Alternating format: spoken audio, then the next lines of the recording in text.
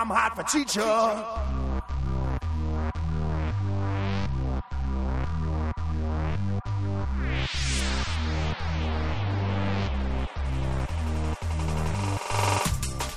We thought we were done. We thought we were finished. We thought we would never talk about a movie minute by minute again. But we were wrong.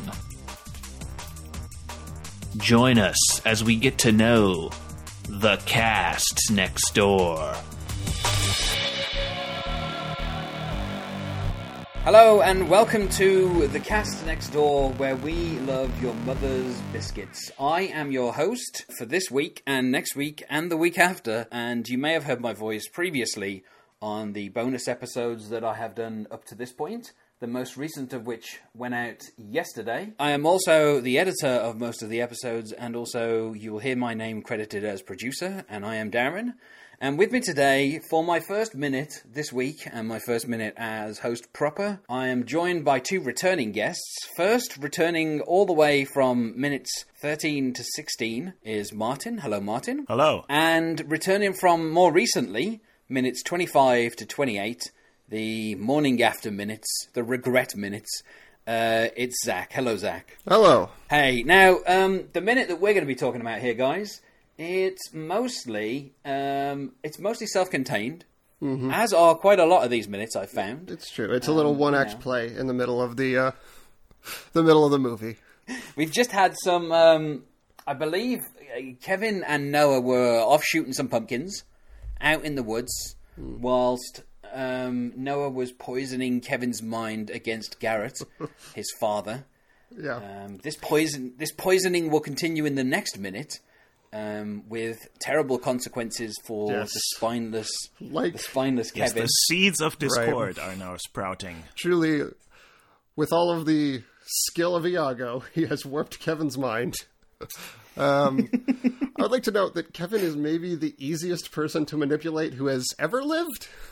Like, it takes 14 seconds for him to completely turn against his own father.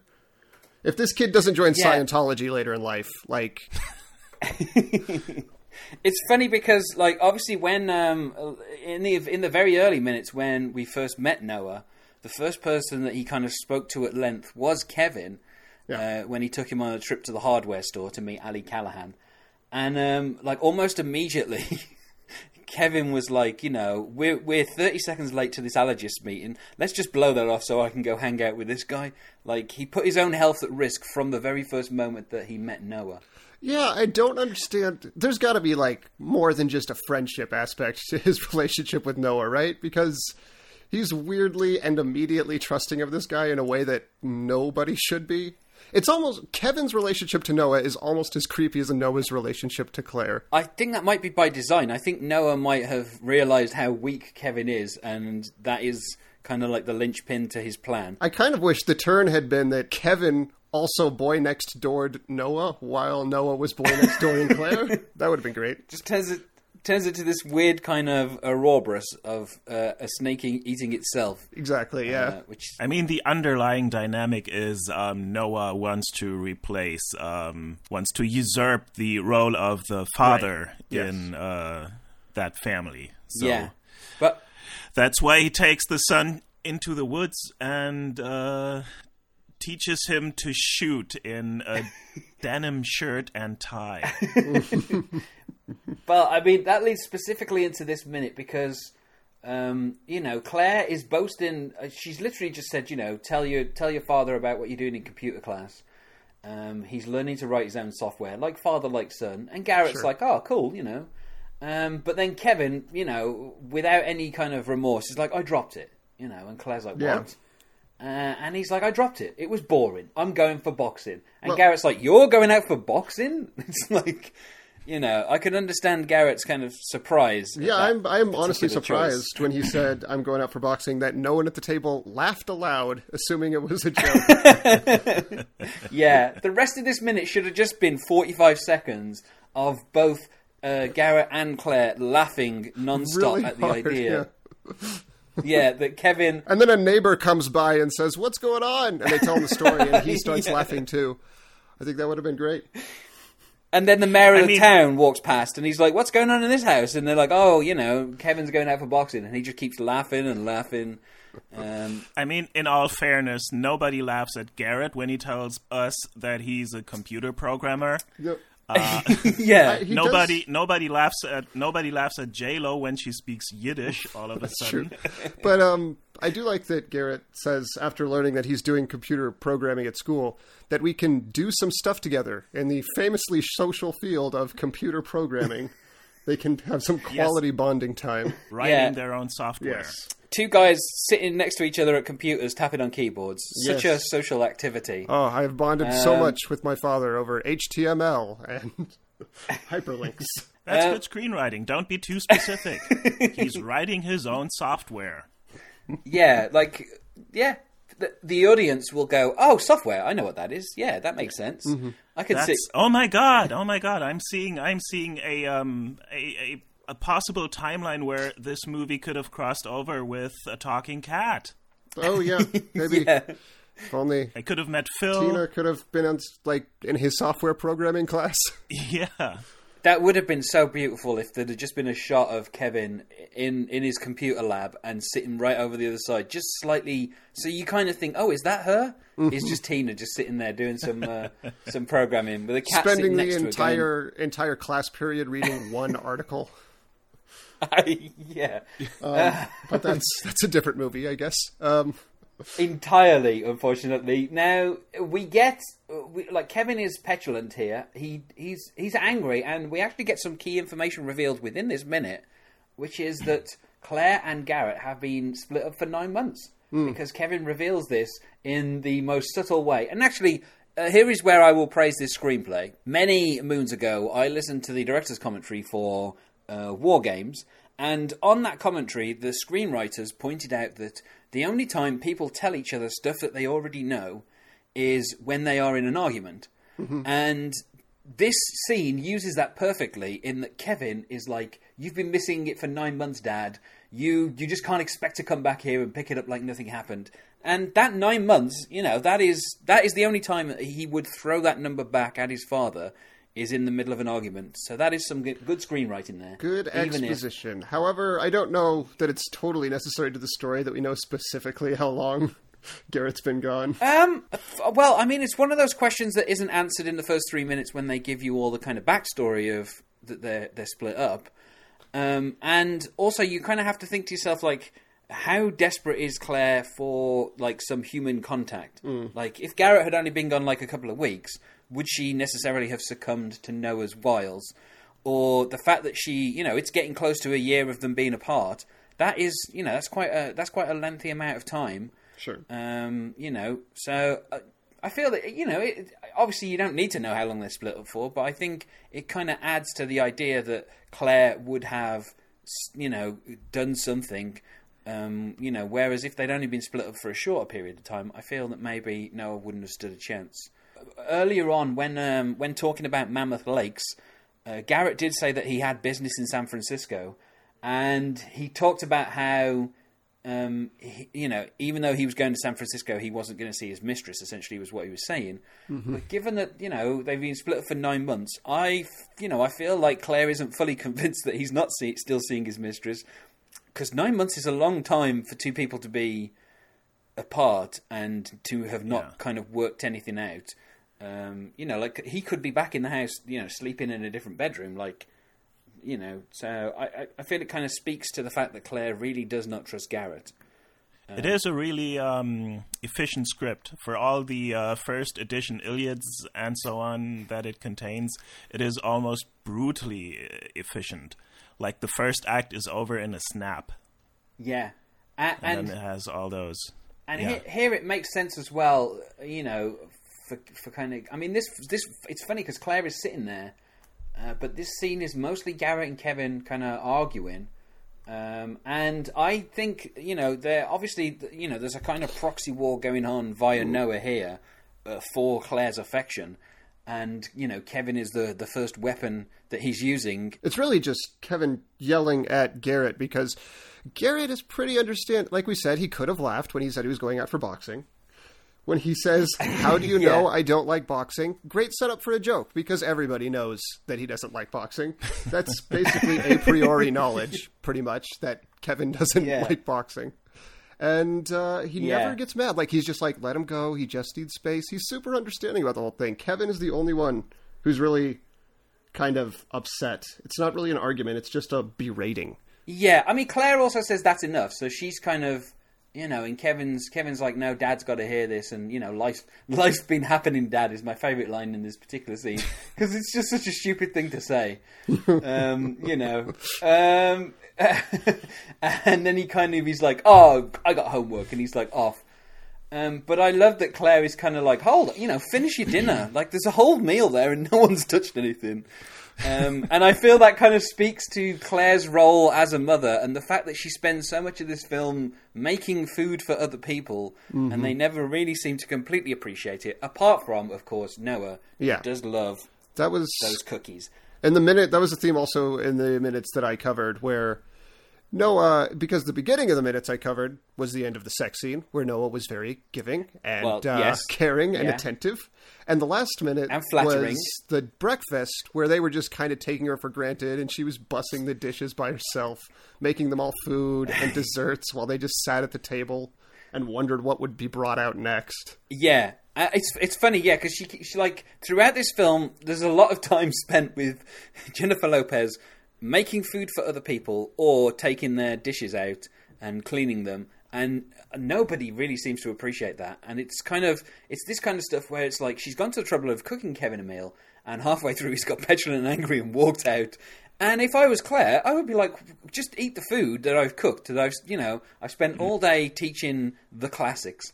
And I get home and cook some food. I feel like they might use it a little symbolically, I guess, because right before Noah, Claire sort of falls for Noah, she prepares that chicken for him. And so I guess food is kind of just symbolic. If I want to give that movie enough credit of the family dynamic in this film, I don't know that Kristen Chenoweth ever eats any food she's prepared for her.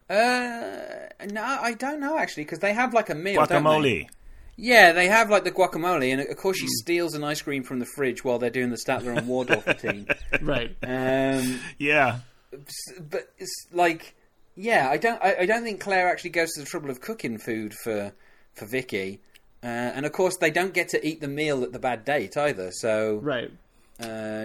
Food up until this point, seems to be playing. They're eating together in the one scene. There's the guacamole line again. Highly efficient, and that's what this whole movie is like. There's no moment for any character that doesn't tell us or reinforce something about the character, and it reinforces these few very simple things that we know about all of them. I mean, obviously this scene, it's mostly about Garrett, but it's funny that Claire is just like, finish your dinner.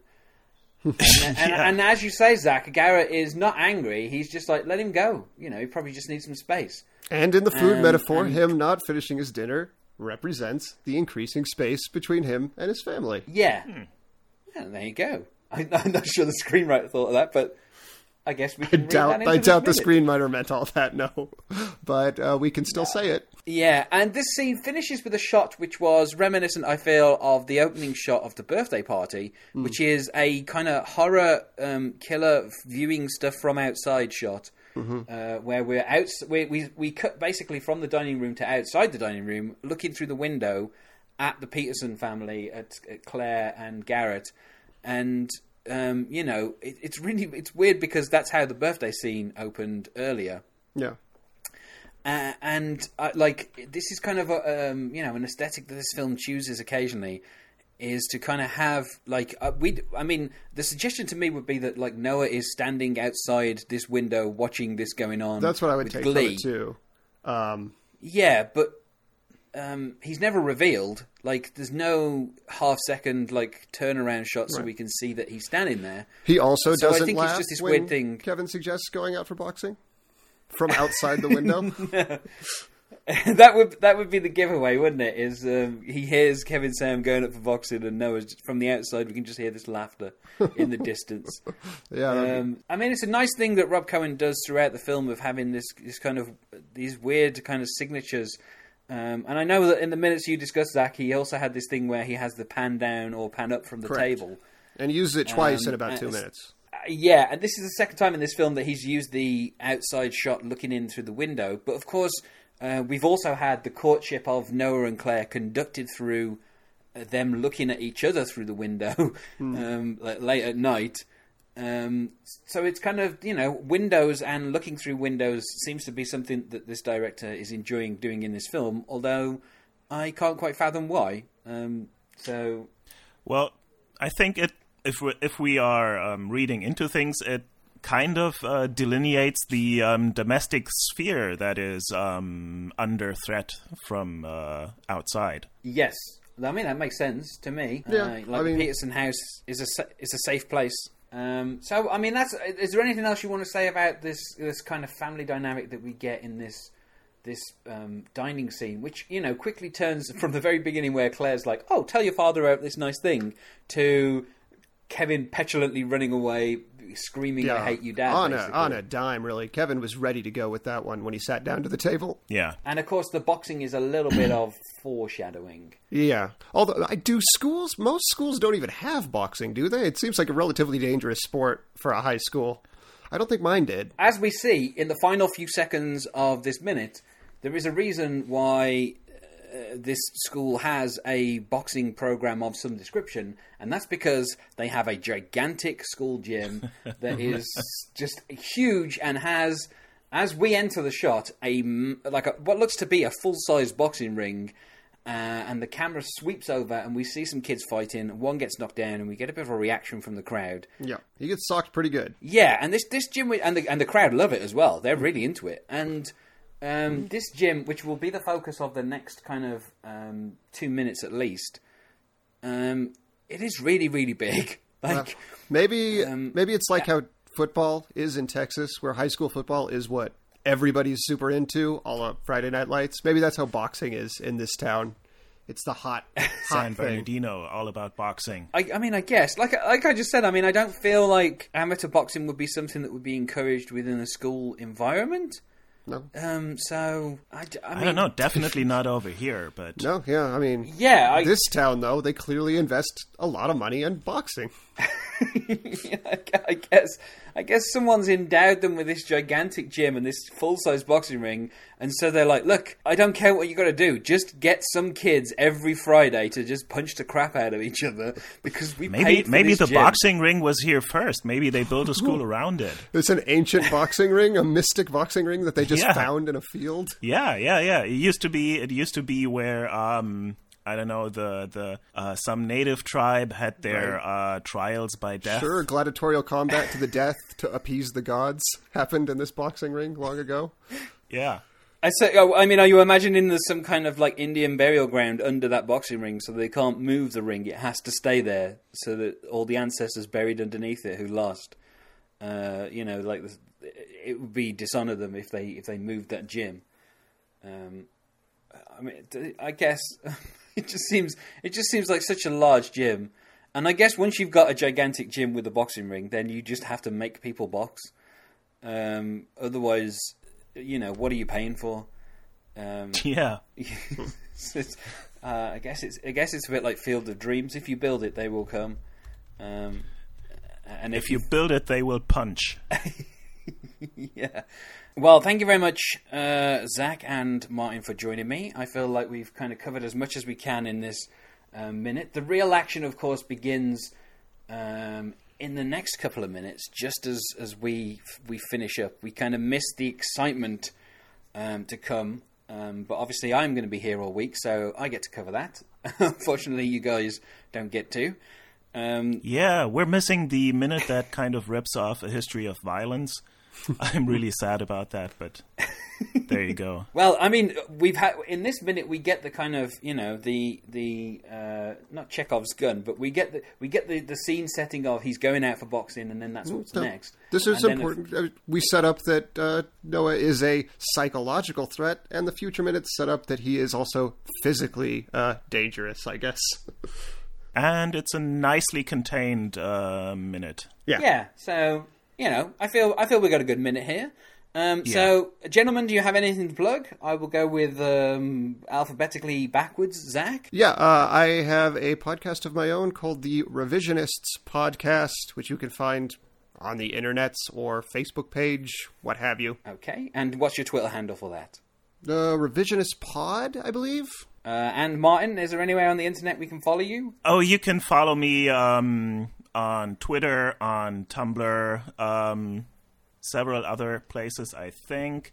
I'm at me_VS_Gutenberg on all of them. Gutenberg spelt like the press, not the actor. Yes, sir. 1 T. Okay. Well, thank you both for joining me on this minute, and thank you, obviously, for taking part in the earlier minutes. We are in a few minutes' time, we are at the halfway point of the film. So, the action is quickening up, and we are heading quickly towards the craziness that will be the finale. So, everyone stay tuned for that.